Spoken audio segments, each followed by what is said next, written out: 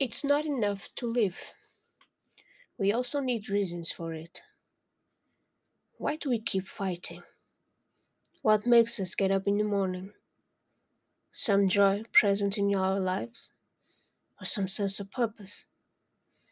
When there's no joy nor purpose, then what keeps us going?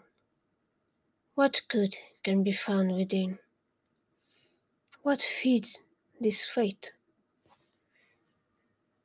The quiet in a rare silence is perfect to reconnect, to press play in that music and feeling like it understands us.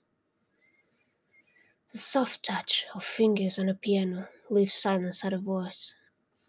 Every second, life flashes in haste memories, making us wonder our sense, our place. And it's the simple things that we recall, simple shows of love.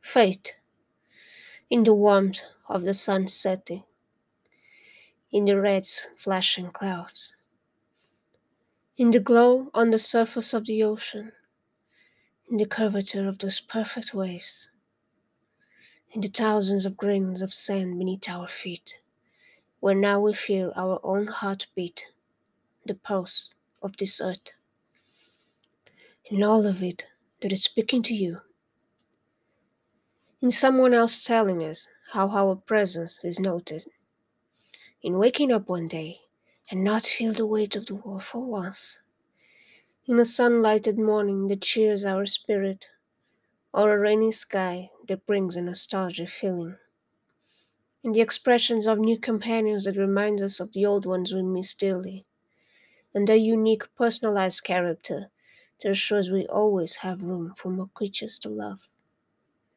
In coincidence that feels like divine work, in numbers and colors and signs we keep searching, reasons that justify our fight, that feel like proof that we are not crazy or alone,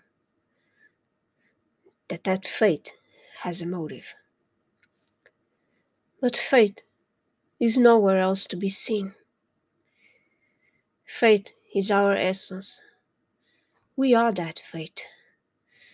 Fate is not there to be observed. We observe the world around and choose the signs that give us reasons to hope, to love, to have faith.